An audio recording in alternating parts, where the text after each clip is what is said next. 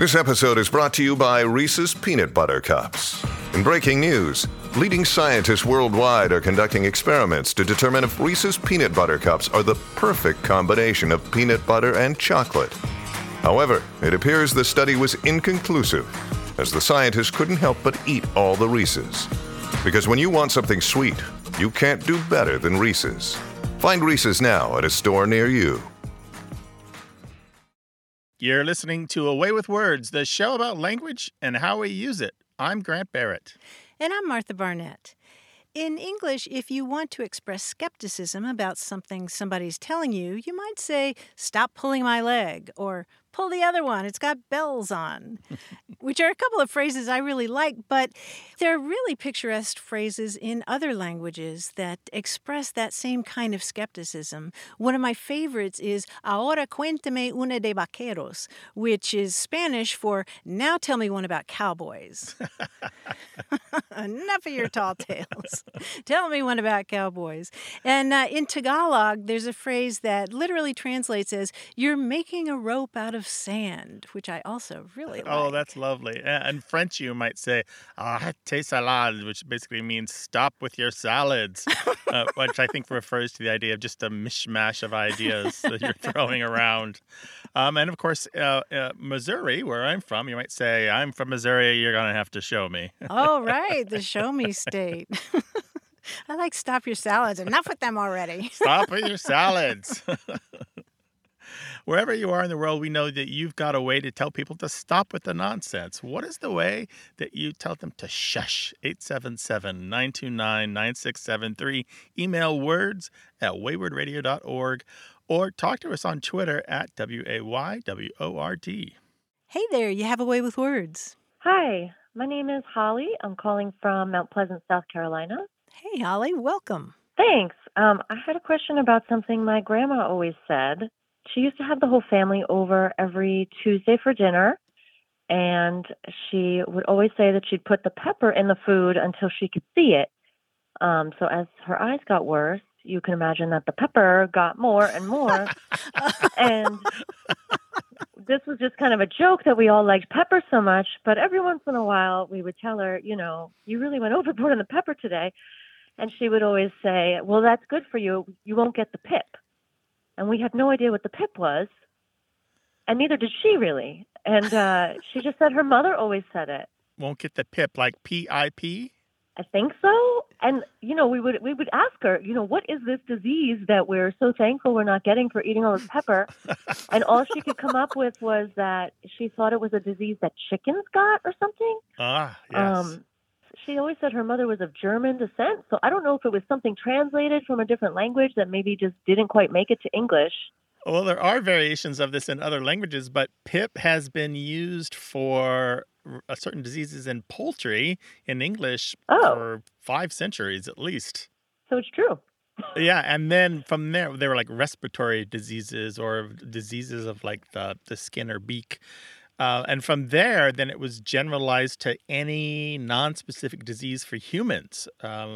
So you might just get the pip or the pips. And it's a little bit old-fashioned, but it's still around here and there. Yeah, but so it's been used for a long time. It comes into English from Middle English, and then from Middle Dutch, it probably goes back to a Latin word meaning phlegm. Does it have anything to do with pepper? Nope. That was my Not question. at all. Not in a bit. Nothing at all. Oh, okay. But I could see the pepper being a folk. I mean, there's always been this idea with folk remedies and folk medicine that the stronger something is, the more likely it is to cure you. If it's nasty tasting, yep, that's got to be the thing that's going to cure you, right? If it makes you blanch when you swallow it, yep, that's going to fix you right up. Well, maybe that's why my family liked pepper. There are some variations on this, too. The meaning changed over time where, particularly in the UK, it can mean to make somebody angry, to give someone the pip. And it can also mean to become depressed or down-spirited or to be irritated. And there's a line from P.G. Wodehouse If there's one thing that gives me the pip, it's unpleasantness in the home. So what he means is, if there's one thing that makes me irritated, it's unpleasantness in the home. I don't know. It sounds like your grandmother's phrase translates as "Don't criticize my cooking." I mean, that could be it too, but Right. it was really more of a joke. Uh-huh. It sounds a lot like it'll put hair on your chest. That is a very common. Yeah. Right, or Eat cut up. off the crust of the bread to get curly hair or something. Right. Yeah. She was full of all those superstitions. Yeah. Oh, yeah. There you Yeah. go. I feel like superstitions have been replaced by memes in our society. That what used to be passed around as folk wisdom, the folk wisdom now is meme wisdom. That's an interesting perspective. I'll come up with a meme for the pit. We'll watch for it. Maybe we Yeah. should do that. We start memes based on these old sayings. Anyway, Holly, thank you so much for your call. We really appreciate it. Thank you for solving the mystery. All right. Take care. Call us again sometime. Thanks. Bye. Bye-bye. Bye-bye.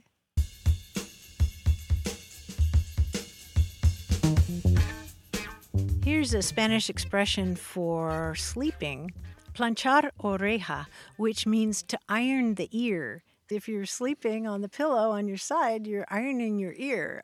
Oh, so true. That's, as a side sleeper, that's definitely what happens. You wake up and you feel like your ear is no longer got those curves in it. It's no longer like a seashell. It's more like a receipt from the store.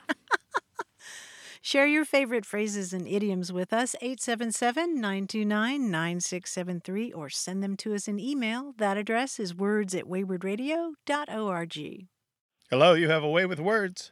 Hi, this is Pam from Camden, South Carolina. Hello, Pam. Welcome to the show. Hey, thank What's you. going on, Pam? What my question is my husband is from Minnesota, Minneapolis, which he thinks is the best state in the country, and he has all these funny terms that he would come up with, and I always kind of called him on it. But one of the terms that he uses whenever I'm choking is, "Oh, it went down your Sunday throat," and I said, that's like a creepy thing you're talking about. He goes, "No, my mom used to say it all the time." And I said, I don't think that's valid. I think, I don't know if that's like a real term or not. So I just wanted to see if you all had any background on the term Sunday throat. Yeah, that's a weird one, and it doesn't seem to be particularly regional. We don't even know the origin of this expression, although you will hear it all over the place. It's not that common, but you will hear it from time to time if you're choking. And we don't really know, except that, traditionally there's been something different about Sunday as opposed to every other day of the week, right? In our culture, it tends to be a special day. And so it's different from all the other days in the week. And sort of in the same way, if your food is going down the wrong tube there, it's going down a different tube. It's not going down the usual one. And that's really about the best we can do on that. Okay, well that's more credit than I gave it, so that's good. That's good. Yeah, sometimes it's called the Sunday lane or the Sunday pipe, but it just has to do with it being different from the usual pipe it usually goes down.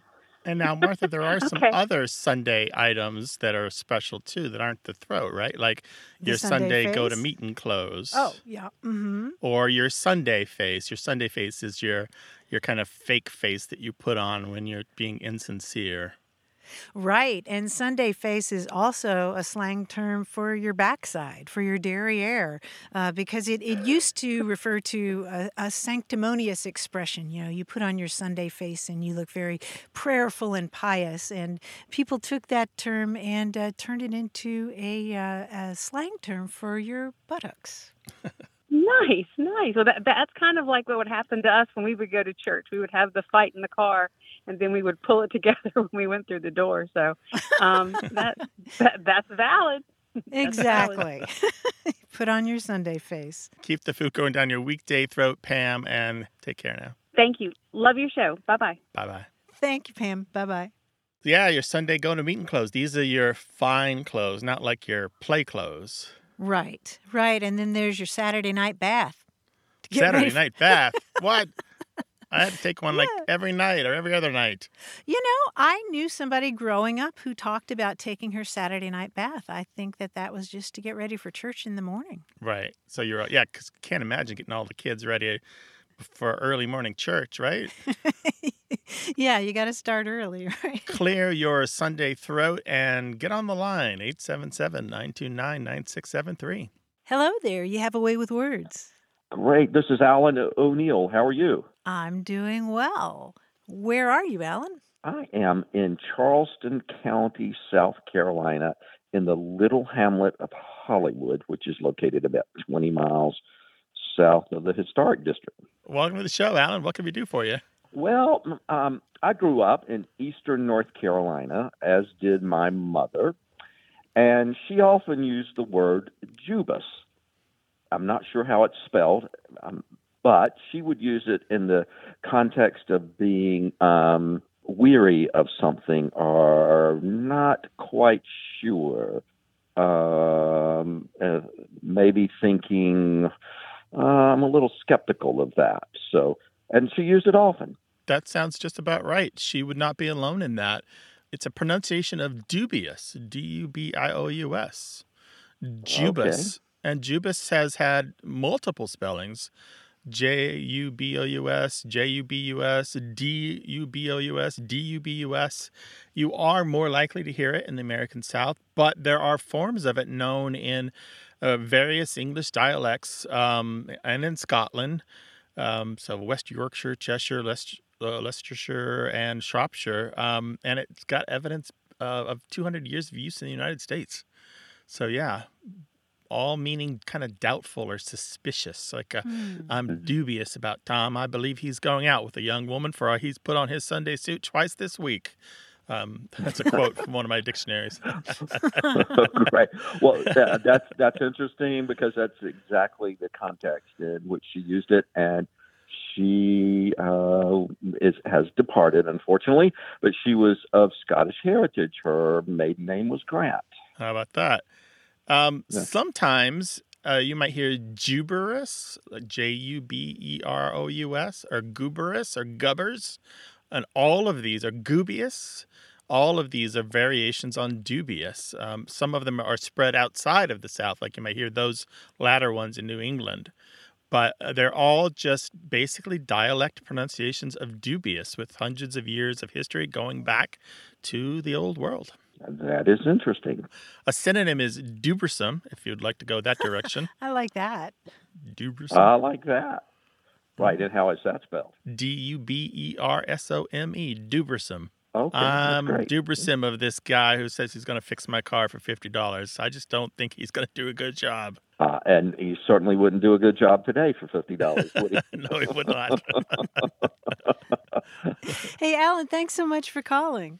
Thank you all. It's been an absolute pleasure, and I enjoy your show. Thank you so much. Take care. Call us again sometime, Alan. I will. Thank you. Have a great day. Bye. You too. Bye-bye. All righty. Bye-bye. Bye.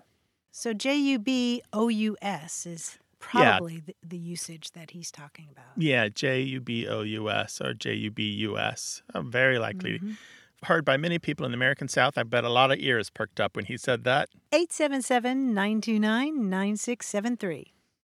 Mom deserves the best, and there's no better place to shop for Mother's Day than Whole Foods Market. They're your destination for unbeatable savings, from premium gifts to show-stopping flowers and irresistible desserts. Start by saving 33% with Prime on all body care and candles. Then get a 15-stem bunch of tulips for just $9.99 each with Prime. Round out Mom's menu with festive rosé, irresistible berry chantilly cake, and more special treats. Come celebrate Mother's Day at Whole Foods Market. You're listening to A Way with Words, the show about language and how we use it. I'm Martha Barnett. And I'm Grant Barrett. And, well, a gust of wind, the door swings open, and who's standing there in the shadows but our quiz guy, John Chaneski. Hi, John. Hi, Grant. Hi, Martha. Hey, I'm John. coming out of the shadows to bring you this quiz. Wow, it's very bright in here. Okay, good. Now, there are lots of fun ways to call somebody a bad guy. You can say they're a rogue, a scoundrel, a rascal, a cad, a bounder.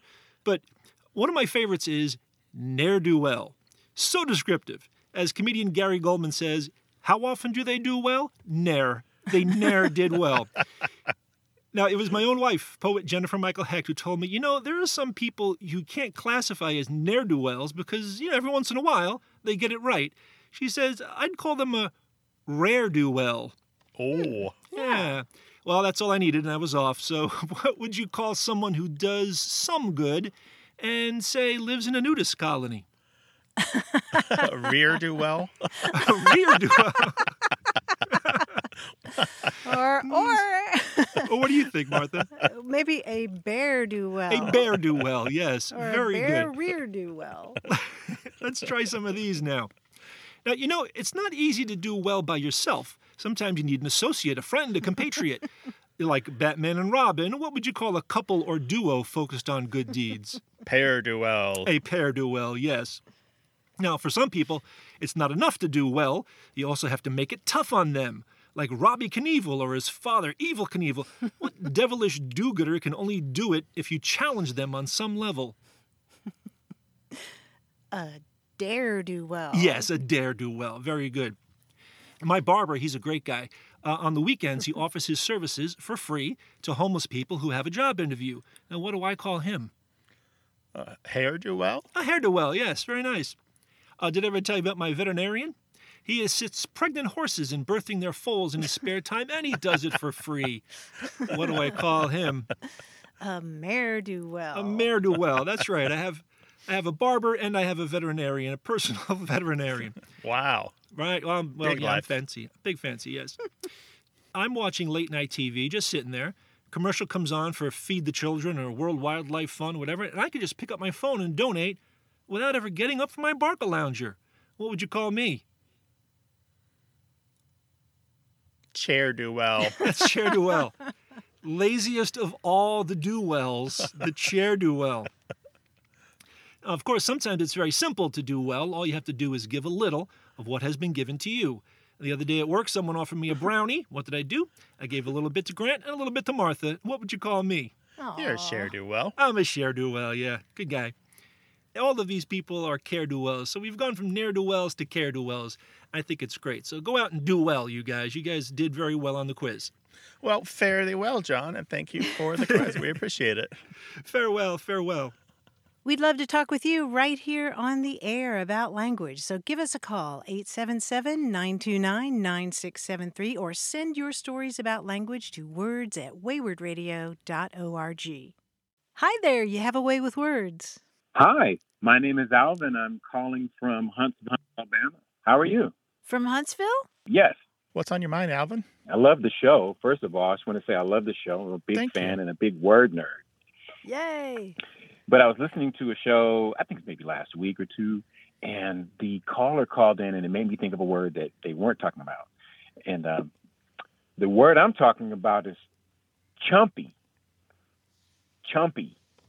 It's a word that I learned from a guy that I met. My sister was dating a guy. She went to college in the Pennsylvania area, and the guy she was dating was from Philadelphia. So this is back in the late 80s, maybe. He came with the word chumpy, and I was just enthralled with it, and I was wondering if you guys got some history on it. What? How does chumpy fit into a conversation? Isn't that the question? Everywhere.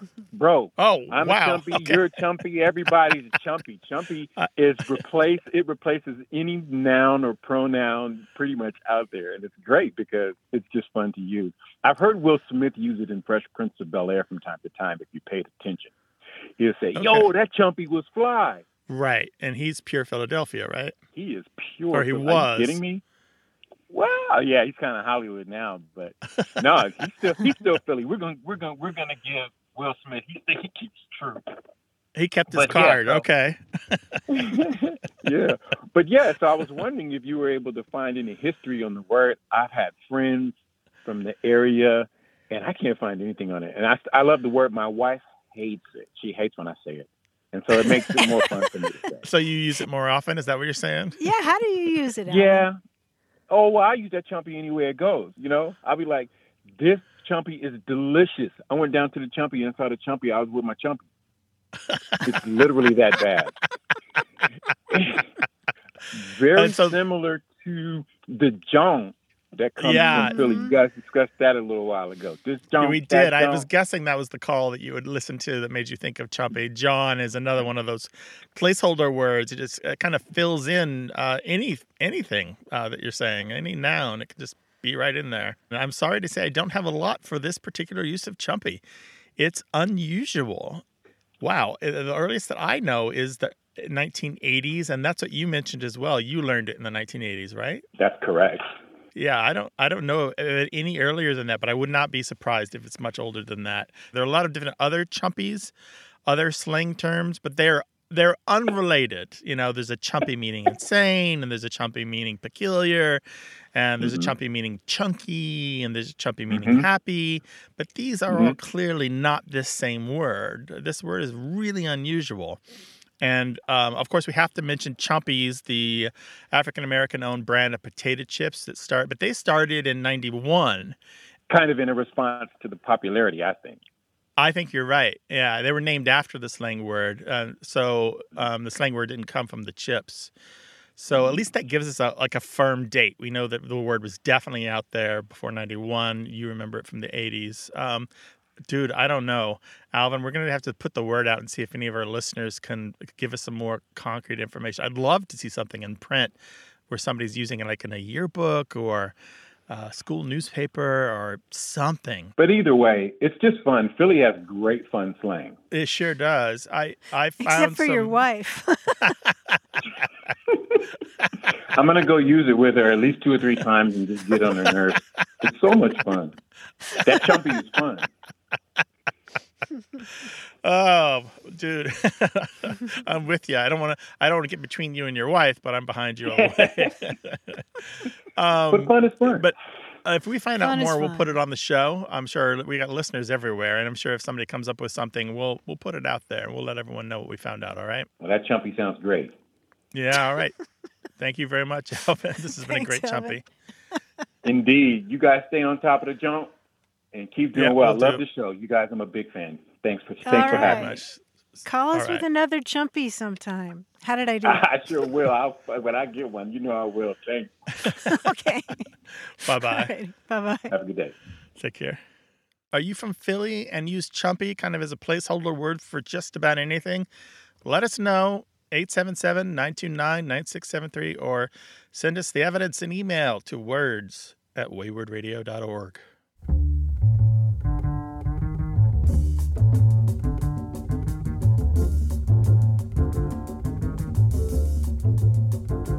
Here's a word to add to your word hoard: pobblebonk.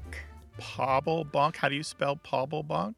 Pobblebonk. Pobblebonk. Ooh, is this English? Yes.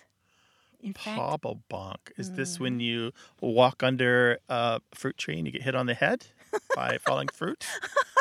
I don't know. always love your guesses. Well, I don't know. They're so picturesque. A pobblebonk is an Australian bullfrog that doesn't croak so much as plunk. It actually sounds like a banjo, and it's also called a banjo frog. And we will link on our website to videos of those frogs making that noise because it really does sound like a banjo. I'm not kidding. Wow, musical frogs. Musical frogs. Hello, my honey. Hello, my baby. Hello, my ragtime cow. Well, okay, it's not that complicated. It's Okay. more like pobblebonk. I mean, it sort of is what it sounds like. But check it out. Oh, you can join us on the air. Go to our website at waywardradio.org/contact, and there's a million ways to reach us, whether you're in the United States, Canada, or anywhere in the world. Hello, you have a way with words. Hi, my name is Susan, and I'm calling from Chester County, Pennsylvania. But I Great. grew up in New Jersey. Oh, okay. Growing up in New Jersey, we got all the New York stations on TV and radio. And whenever they would refer to the 5 boroughs of New York, it was always Brooklyn, Queens, Staten Island, Manhattan, and the Bronx. Always the Bronx. And I've always wondered about that. Why the definite article there? Why is it the Bronx and not a Bronx or just Bronx? Right. Why not just Bronx, like Brooklyn, Queens, Staten Island, Manhattan? Yeah. That's a really good question, Susan. There was a man named Jonas Bronk. He was a Scandinavian. I say Scandinavian because it's debated whether or not he was Danish or Swedish. And he arrived in New Netherland in 1639, and he bought about 500 acres north of the Harlem River around what is known as the Bronx in 1642. Now, he had come through the Netherlands, and it was married to a Dutch woman, and he worked for the Dutch West Indies Company. He had a kind of a Dutch flavor about him. You know, it wasn't like he was completely Scandinavian. But he didn't live very long after that. And so his land didn't keep the name Bronx Land or Bronx Farm or anything. But there was a river which runs down the middle of the Bronx and up through Westchester County that lets out on the East River. And that the Bronx River kept his name. Now, he spells his name Bronck. And it became known as Bronx River, possessive. So it's his river. And that's the only part of his name that stuck. Years ago, in 1993, there was a historian who wrote to the New York Times talking about this particular bit of transaction, like why it's called the Bronx. And originally, he says the Bronx was part of Westchester County, which is just north of the 5 boroughs. And in 1874, New York City added the area west of the Bronx River, and in 1895, the part east of it. Now, it wasn't called the Bronx yet. People in Manhattan called it the Annex District, and people who lived there called it the North Side. But then in 1895, when New York City kind of became what it is today with the 5 boroughs, they needed a name for it. And so since the Bronx River ran through that northernmost Annex District, or that North Side, they called it the Bronx with a capital T on the, after the river. So it was named after the river, which is named after the man. So the Bronx River. Yeah. Now, the question I have not found an answer to, which nobody seems to be able to provide me, is why we don't spell it like he spelled it, Bronck, why we spell it Bronx. Nobody seems to know. I cannot figure out, for the life of me, and I've looked for years, when Bronx got its X. Huh. By the way, I can recommend, Susan, if you have more questions about this, there's a great book called The Names of New York. It's by Joshua Jelly Shapiro. What a great name. JELLY-SCHAPIRO. Joshua Jelly Shapiro, Names of New York. The Names of New York. Yeah. Oh, good. Yeah. And it talks about street names and park names and building names and all different kinds of names throughout the 5 boroughs. All right, so it's complicated. It is. You got that right, Susan. Thank you, Susan, for your call. We really appreciate it. Well, thank you. It's good to get that history, and I'm definitely going to get the book. All right. Take care now. Thank you. Bye-bye. Bye-bye. Well, Martha and I do love digging deep to find out answers to questions. What's the question that's been bothering you? The one you've been waiting to ask, you've always meant to ask us but didn't? Now's the time. 877-929-9673. Hello, you have a way with words. Hi, Martha. This is McPaul calling from Montclair, New Jersey.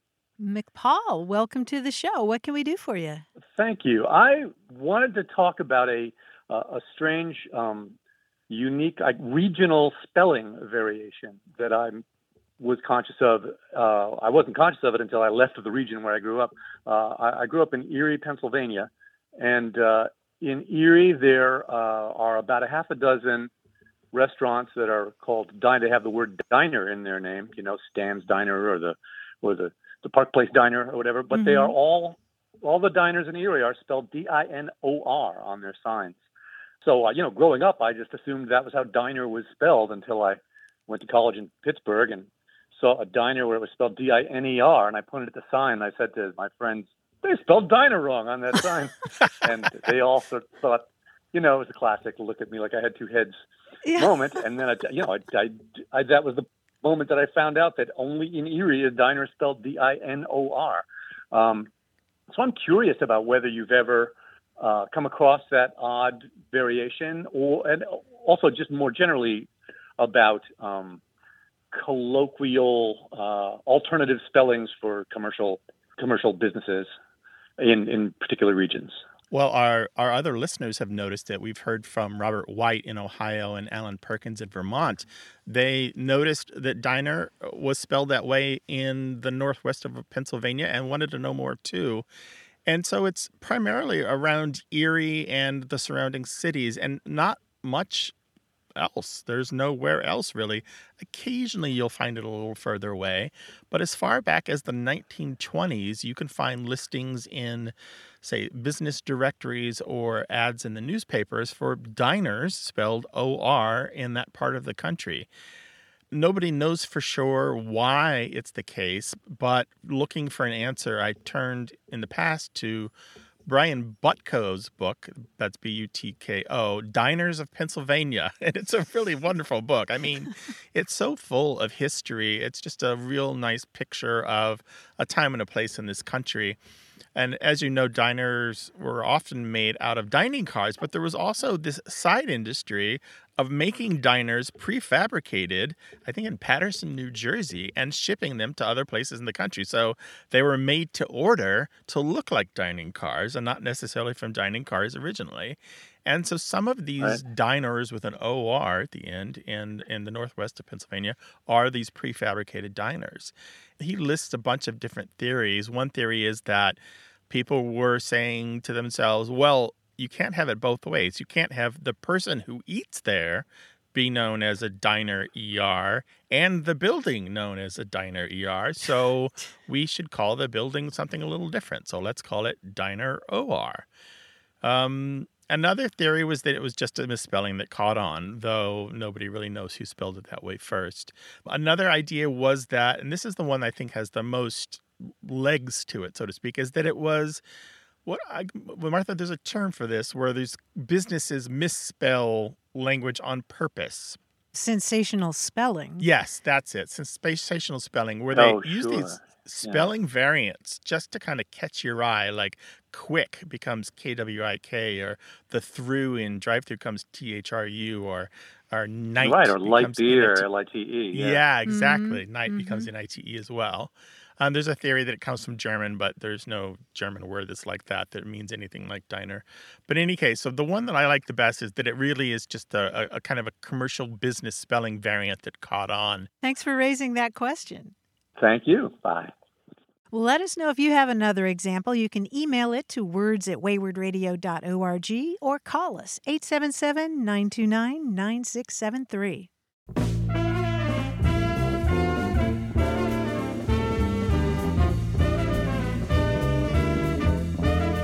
The Spanish word for sunroof, like the sunroof in a car, is quemacocos, which is a wonderful word because the word coco is a slang term for head. It has to do with the head's resemblance to a coconut. And in Spanish, quemar means to burn. So quemacocos, you pull back the sunroof and you burn your head. Quemacocos. 877-929-9673 is the magic number to call toll-free in the United States and Canada, or email us from anywhere in the world, words@waywardradio.org. Got a minute? We need your help. Head over to gum.fm/words and share your thoughts in our quick survey. Your feedback matters. It's the backbone of our show's success. Thanks for making our show even more successful. That's gum.fm/WORDS. Thank you. You're listening to Away with Words, the show about language and how we use it. I'm Grant Barrett. And I'm Martha Barnett. We heard from Wendy Stanton Westwood in Fredonia, New York, who wrote to us about a project her mother Barbara undertook during the pandemic. Now, Barbara Stanton is 96, and she spent the last few months compiling a list of words and phrases that their family used growing up in the 1950s and 1960s. And Grant, the Stanton Family Lexicon, as she calls it, is 33 pages long. Wow. She sent us a copy. And it's really fantastic. Some of the words are childhood misunderstandings, and some of them are intentional mispronunciations that just kind of stuck around. One of their relatives owned a traveling circus, so there's a little bit of circus slang in there, and games that the family would play. And it's just a lot of fun to have kind of a fly-on-the-wall view of a whole family growing up during that period of time. Let me just give you a couple of examples. Instead of saying New Mexico, they would call it New Mixing Bowl, which I think is really cute. And one of their neighbors used to refer to the broadcaster Walter Cronkite as waffle cornflake, so they all adopted that, time for waffle cornflake after dinner. They also referred to the new room. That's the name of the family room that was added to the back of the family home back in 1960, but of course, it's still called the new room, which happens in families, right? Right. Oh, it reminds me of Pont Neuf in Paris, which is by no means new anymore. It's hundreds of years old. No longer new. And here's one more, Billy Onsen. Billy Onsen was the name of one of the boys' imaginary friends. And once the dad went on a business trip and mailed a postcard from Billy Onsen to the kid. And the kid was really confused about getting a card from his imaginary friend. That's a great prank. Something like that happened in my family, but maybe I'll save that for another time. Oh, that would be a lovely story to hear, Martha. Every family has its own language. That's just the way families work. Why don't you sit down and record a lexicon of your family? And while you're at it, you can share it with us. You can send it to us, words@waywardradio.org, or go on our website at waywardradio.org and find our contact page, and there's lots of ways that you can reach us. Hello, welcome to Away with Words. Hi, yes, this is Matthew Butler. I am calling in from Columbia, South Carolina. Columbia, South Carolina. Well, we're glad to have you on the show. Well, so growing up, I always heard the word Cersei. In my family, whenever someone would go on a vacation or just go somewhere and come back, they would bring little treats, little kind of, just small items. It was never anything big or extravagant, but it was just a thoughtful little gift. And honestly, I've always heard it. I've never seen it written down. I have no idea how it's spelled. And I'm just wondering where it came from, or, it's obviously a colloquialism, but just wondering if it's specifically regional or, if we can find out, where it came from. It is indeed regional. Cersei meaning a small surprise gift that you don't tell the person about until right when you deliver it, right? Right. Yeah. What kind of Cerseis have you gotten before or given before?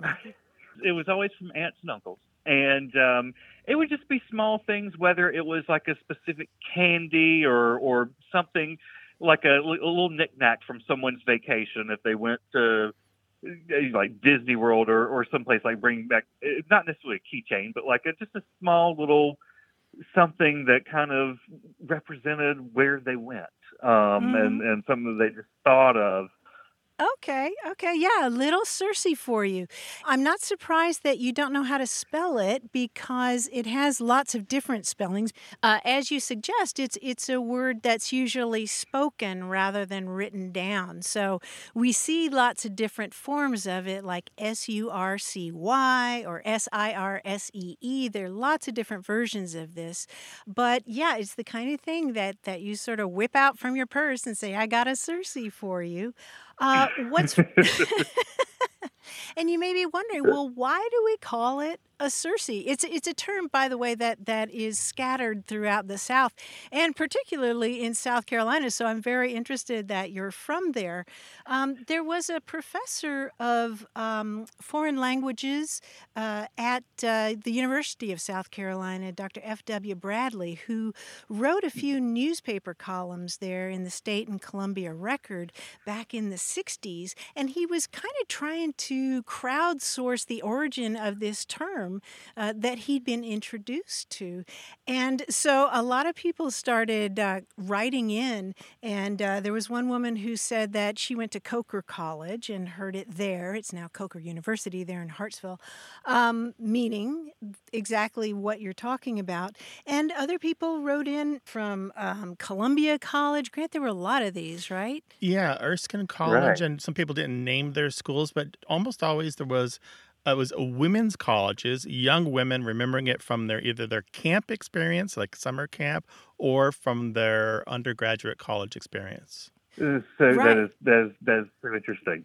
And we're talking the 1930s and the 1940s that they're remembering it from. Wow. I mean, so I guess is it really I'm wondering, is it kind of a new-ish word if you want to call something from the 1930s Jewish as Well, far as yeah, it depends on language goes. depends on your definition of new, I guess. It's probably traveled around some, but you definitely hear it in the South. And it makes sense to me, and I think to Grant as well, that it might be the kind of term that's passed around among college girls back in the day. And at Yeah. least one of them has suggested that it may have to do with being a surprise secret, a surprise secret. So the first part of Oh, surprise and the interesting. first part of secret put together in one word.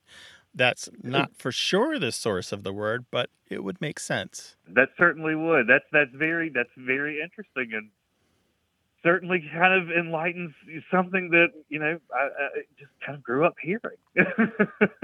Well, we wish you many happy Circes to come. Well, thank you, and to y'all as well. I hope everyone receives a wonderful Circe sometime very soon. Take care, Matthew. Thanks for Sounds calling. good. Bye-bye. Bye-bye. Thank you. Y'all take care. Bye-bye now. Bye-bye. We know there are traditions in every facet of life. What do you remember from your college days? I know there's some slang that you're still hanging on to that you used back then. Share it with us, 877-929-9673. Email words@waywardradio.org and talk to us on Twitter at WAYWORD.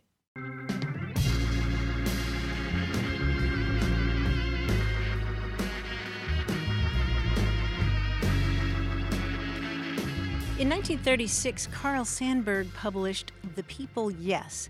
That's a 300-page poem that's a kind of celebration of American culture and phrases and folklore and the American people who were struggling during the Depression. And parts of the poem include bits of idioms and phrases that Sandburg didn't necessarily invent, but he incorporates it into the stanzas. And I just wanted to share his description of audiences, which I really enjoyed. One audience may wheeze like a calliope with sore tonsils, and another roar like a burning lumber yard. Some of them, as you look closer, are slow as molasses in January, or quick as greased lightning. Some are noisy as a cook stove falling downstairs, and others quiet as an eel swimming in oil. Isn't that great? I especially love that last line. Some are as noisy as a cook stove falling downstairs, and others quiet as an eel swimming in oil. Because they already look unctuous eels. They Unctuous. look super slippery and just you'll never get your hands on them. Right. And they're so quiet, swimming in Sandburg's oil. poetry deserves a look if you haven't paid attention to it in a while. And if there's poetry that you've been enjoying, we'd like to hear about it. Send it to us, words@waywardradio.org, or heck, read it into our voicemail, 877-929-9673. Hello, you have a way with words. Hi, this is Susan. I'm calling from Cawker City, Kansas. Hi, Susan. Welcome to the show. I'm curious about some expressions that my mother had, one in particular. She grew up in Dayton, Virginia, out in the Appalachians, so she had a lot of funnies. But one in particular, she had always called, if she saw a woman from church or her bridge group or something that was always immaculately dressed and makeup and hair and matching purse, shoes, things like that, she'd always say to us girls, she always looks like she just stepped out of a bandbox. We'd say, well, what is a bandbox, Mom? Well, she had no idea, but it was one of her favorite expressions. And did you picture anything in particular when she said this? In my mind, I just saw someone immaculately dressed, I mean, my mother was the kind of person, her gloves matched her purse and her shoes. And so that was kind of that era. But she always would have a hair out of place or something because she had 5 children. So I guess she just admired the woman that could just show up and be completely flawless. Okay, got it. And she said she looked like she just stepped out of a bandbox. That's what she would say. Yes. Okay. What I pictured when I first heard this expression was somebody stepping out of a gazebo in a park, at some band performance or something like that. I was thinking of a place where a band gathers to play, but that's not what it is. Well, that makes more sense, though. Well, it's picturesque. Yours is picturesque as well. But here's the cool thing about this expression. They looked like they stepped out of a bandbox. Back in the 17th century, a band was a kind of ruffly collar that you wore at your neck. And a band box was like a cylindrical box made out of cardboard or really, really thin wood to protect that, or to protect a hat, or to protect a clerical collar. So you would store those items of clothing in a band box, a band being originally that ruffly collar that you would wear around your neck. You would store those things in a band box. So it would be perfect. It would be perfect, exactly. We see the expression stepped out of a bandbox back in the early 19th century, talking about exactly the kind of thing you're talking about. Somebody who's very fastidiously put together, just perfection, really. Well, that's very interesting. I sure appreciate that. Thank you. Well, we're happy to help. Sounds like you were fond of your mother. Thank you for sharing that with us. Take care, Well, thank Susan. you, guys. Bye-bye. Thanks so much. Bye-bye. Well, if you are fussy and finical about your language, call us 877-929-9673 or talk to us on Twitter at WAYWORD.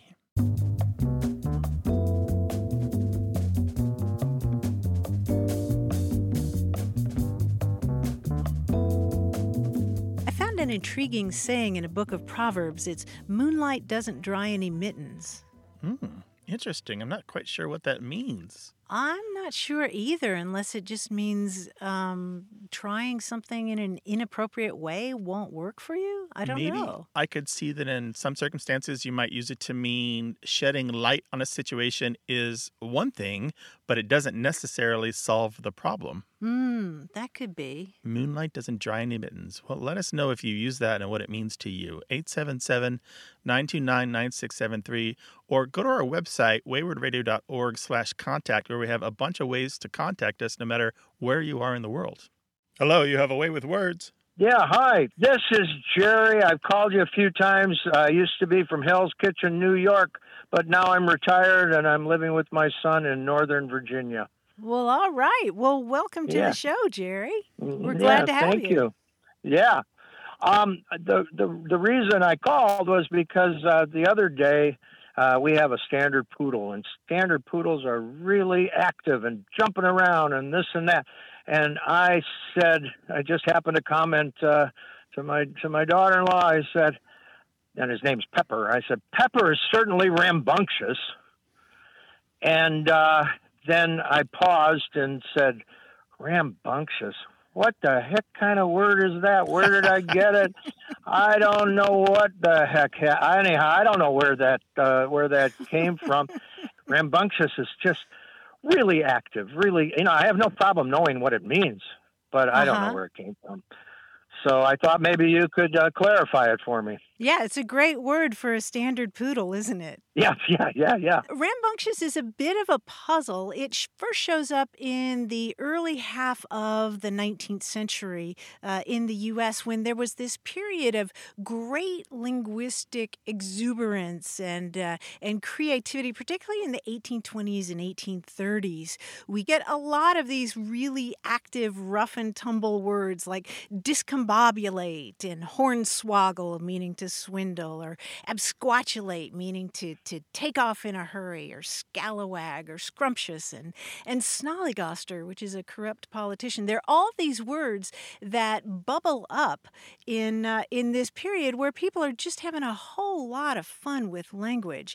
And we're not really sure exactly how that one came to be, although it may be an alteration of a British word, which is rumbustious, which sounds kind of similar, doesn't it? Oh, yeah.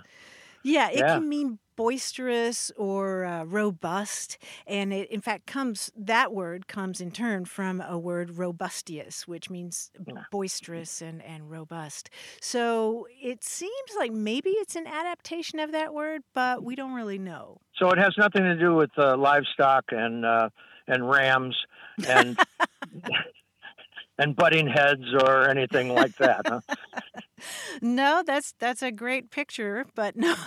That's the only way I could put it together. That's where I was really stumped on it. Okay, that's great. All right. Thanks, Jerry. Yeah, give Pepper a little head scratch for us. Oh, I always do. He loves that too. Well, who doesn't? There you go. Yeah, that's good point. Good point. Take All care right. now. All right, great. Thanks very much. Thanks, Jerry. Bye-bye. Bye-bye. Bye. Come join us. Let's be rambunctious together. 877-929-9673.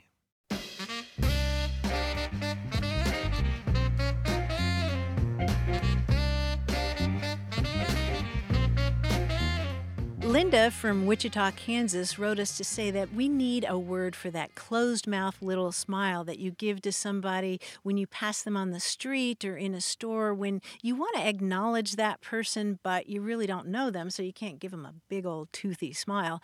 And she would like to suggest the word smirm, S-M-U-R-M, smirm. Smirm? Smirm. I'm just, Maybe, but it's so close to smarm, which sounds like you don't mean it.